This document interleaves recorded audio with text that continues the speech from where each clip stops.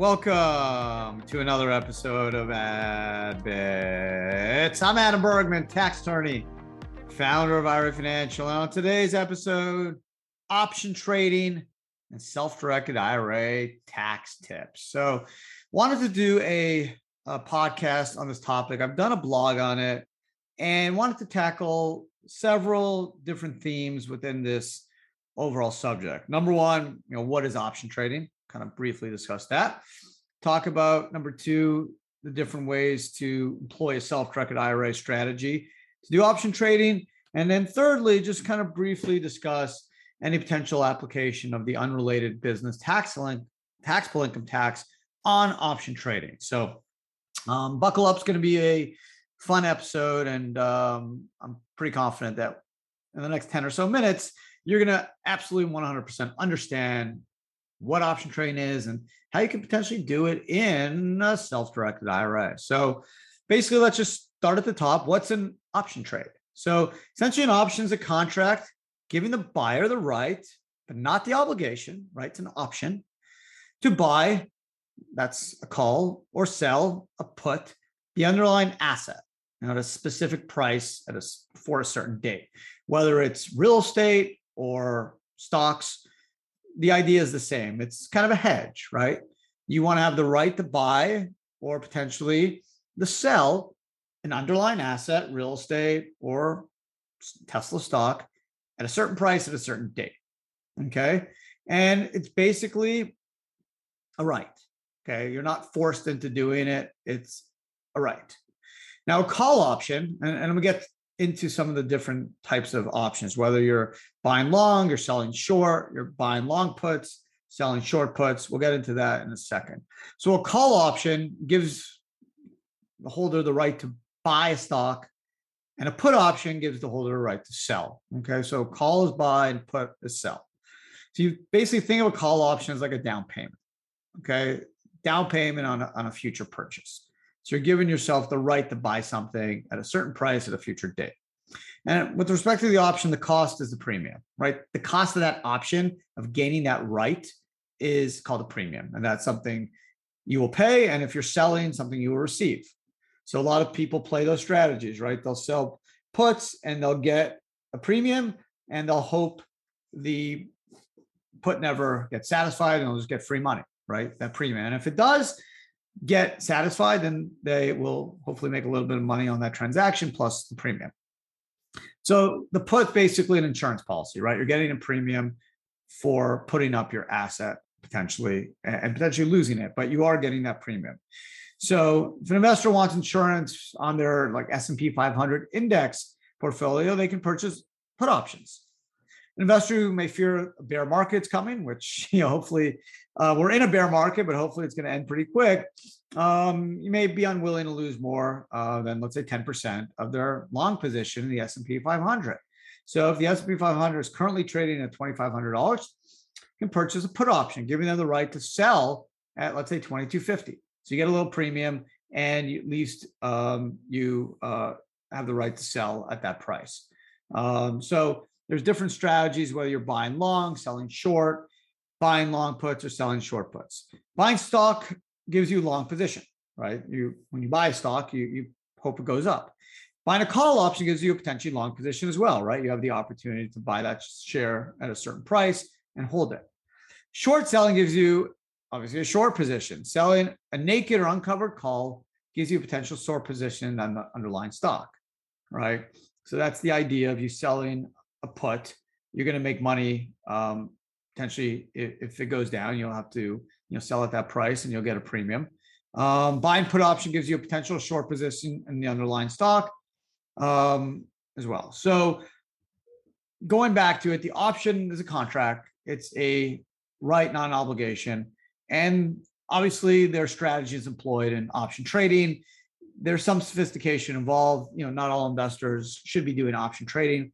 You can talk to your financial advisor about it. I've done some put selling where I basically just want to take in a little bit of money, and if the stock goes down, I'll lock in my gains and happily sell that share plus get the premium.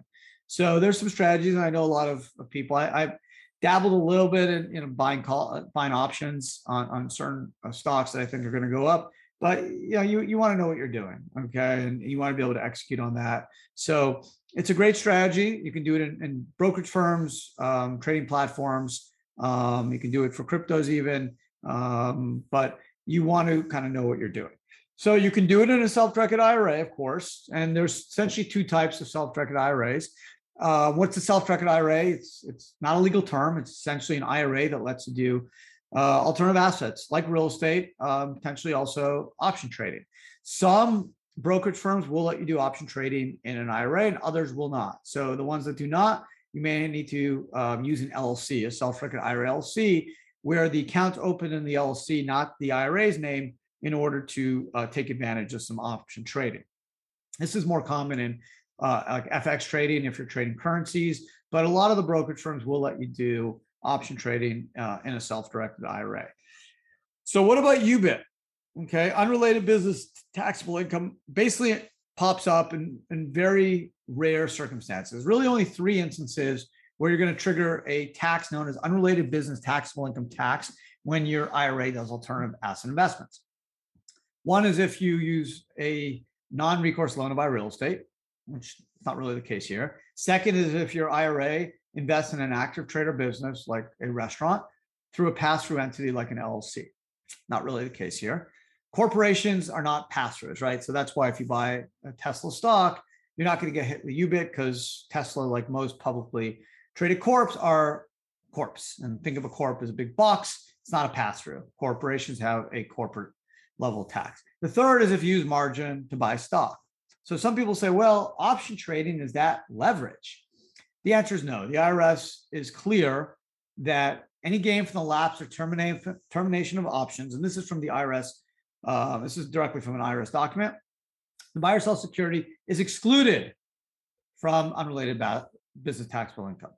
Okay, so obviously it doesn't work if you are in the business of trading options, but for IRAs, that's not the case. So if you buy options or sell puts, lapses or termination of options, the option premium or any money you make from that option transaction is not considered unrelated business taxable income, which means it's not subject to tax, right? That's the beauty of using an IRA to buy options as well as doing other traditional investments as well as alternative asset investments, whether it's stocks or real estate, is that IRAs don't pay tax on gains. That's known as tax deferral. So your money grows faster, clearly, when it's not subject to tax. Generally, if you can average an 8% rate of return, you will double your money every 8 years. That's known as compounding returns.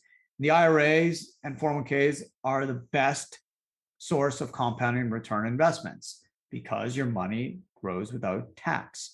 So again, whether you're doing options, stocks, mutual funds, real estate, cryptos, any gains from those investments will go back to the IRA without tax. When you pull the money out of the IRA, that could be subject to an income tax. If you're over 59.5, just a tax. If you're under 59.5, tax plus a 10% penalty. But if you have a Roth IRA, you're over 59.5, the Roth's been open at least 5 years, then there is no tax. That is known as a qualified Roth IRA distribution, and all the Roth IRA distributions would be tax-free. So getting back to options, right, it's somewhat risky, so know what you're doing, talk to your financial advisor. Yes, you can do it in a self-directed IRA. You can do it straight out of an IRA, or you can do a self-directed IRA LLC. If the platform you want to use does not allow for IRA options, you can just set up the account in the name of the LLC, which is ultimately owned by the IRA. And since LLCs are pass-throughs, don't pay any tax. The tax-exempt status of that investment will remain intact from a federal income tax standpoint. So all the gains will flow back to the IRA without tax. There's no UBTI as per the IRS guidance on lapses or termination of options, and any option-related transactions are not subject to UBTI. So options are a really popular way, not just for use in business, whether you're hedging against the price of oil or the price of a natural resource, but it's used by investors all the time who want to lock in profits on short positions, get a premium, or expect an asset to go up and want to be able to buy it at a set price at a set date. So pretty standard stuff, but definitely talk to a financial advisor if you're unsure, kind of never dabbled in the option world before. It may be suited for you, but definitely talk to a financial advisor before making any decisions. But no, you can do it in an IRA and a self-directed IRA, not subject to UBIT. And best of all, the lapse or termination of the options or any gains from the option transaction would go back to the IRA without tax, which is known as tax deferral. So thank you for watching AdBits. If you're doing it on YouTube, if you're listening, wherever you pick up your podcast, thank you as well. If you want to see what I look like or just kind of get a different flavor, check out our YouTube channel. I drop 3 podcasts and 4 to 5 videos a week. I also go live generally Wednesdays at noon. So subscribe to our YouTube channel and you'll get updated when I go live. Generally tackle current events, topic involving taxation, retirement accounts, alternative assets. It's a lot of fun. So check it out. Otherwise, AdBits drops every Tuesday. So thanks for spending some time with me today. And don't forget to check out AdBits next week. Have a great rest of your week and take care.